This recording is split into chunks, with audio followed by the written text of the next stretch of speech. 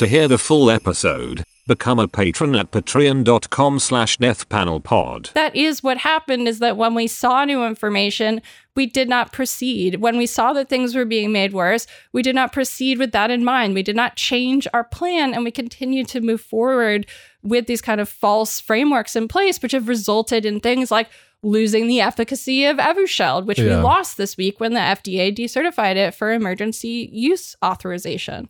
I want to note, too, that the point about the fact that they clearly made a plan and just stuck with it regardless of new information coming in. Obviously, we've said a version of that on the show before, but I want to highlight one thing that actually just came out recently in reporting, on the occasion of Jeff Zients going back into the White House.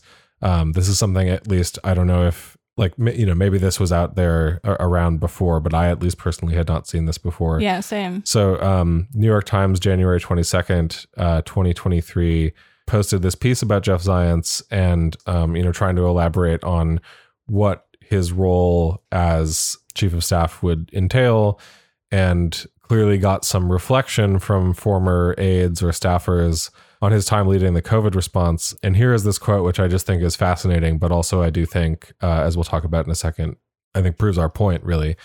Here it is. Again, this is from the New York Times. Quote, "Inside the West Wing, Zients has a reputation for being almost maniacal about developing a plan and sticking to it. He so frequently referred to the National Strategy for the COVID-19 Response and Pandemic Preparedness, which is the official name of their guideline document, that aides ordered a blanket with the cover of the thick book embroidered on it. Ugh. On the back of the blanket was Mr. Zients' mantra to his colleagues, quote, 'Execute, execute, execute.' Oh my God. His staff had similar shirts made up." I mean, okay. That's terrifying. These people are running around the West Wing in t-shirts that say execute, execute, execute. Yeah, can we just talk about as a visual signifier? And I mean, that's a little on the fucking nose, the right? lack of self-awareness is astounding for someone who is supposed to be such a master of controlling and managing perception. Are you fucking kidding me? Absolutely not. Hey, look, words only have one meaning, guys, and that meaning, the meaning of the word execute, the only meaning of the word execute is performance, right?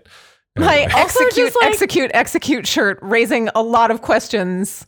Already answered by the shirt. Already answered by my shirt, yeah. I mean, what better as a new catchphrase for when you let your Beyblade rip than execute. I don't want us to lose sight, though, of the even more funny thing almost. Well, I guess it's not even more funny. It's not funny, but there's that literally, again, and this is where it gets to the important. This is why when there was an update to this pandemic response plan document, right? This is why we did this entire episode about it in March 2022, right? Mm-hmm. Because this is like what the document that they're talking about in this quote. They're talking about the playbook that Zients oversaw.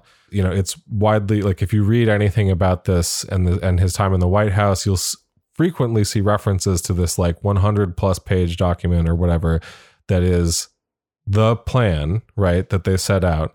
There have only been like a couple of updates ever, really, but like essentially they made this plan when it initially came out. Actually, we reviewed both. Like when this was initially put out, I think we even had Abby on the show before she was an official panel member.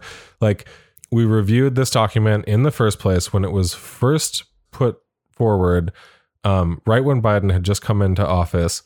We said from the get-go, this is not going to do it. This is not it. They clearly, from this quote, again, I'll just read the first part of the quote again.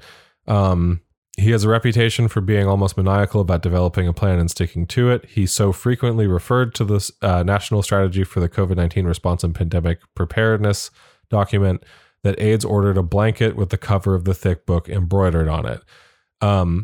This is all to say, they had this document. They had set out their goals. They stuck to them.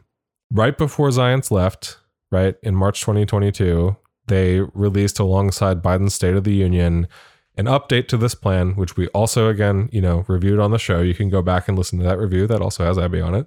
They released this update, which, also is woefully inadequate, didn't fundamentally change course. at all. And that is literally the playbook that, Ashish Jha has been following. That's also the first document where they basically allude to, we're going to transfer responsibility for COVID vaccines and therapeutics to the private market at some point in the future. They hadn't given a timetable yet, but perhaps it's not surprising now to us that I had always been thinking to myself, why the fuck would Ashish Jha just offer this information up? Oh, well, didn't do that sometime in 2023 without prompting at some point. And now it seems pretty clear to me date, right? Because Ashish Jha must have come in and it sounds like they were basically here's the as we kind of said in last year's episode. Yeah, here's the plan. Execute. Here's the plan. Execute. You're going to do this. You're going to give it a good face.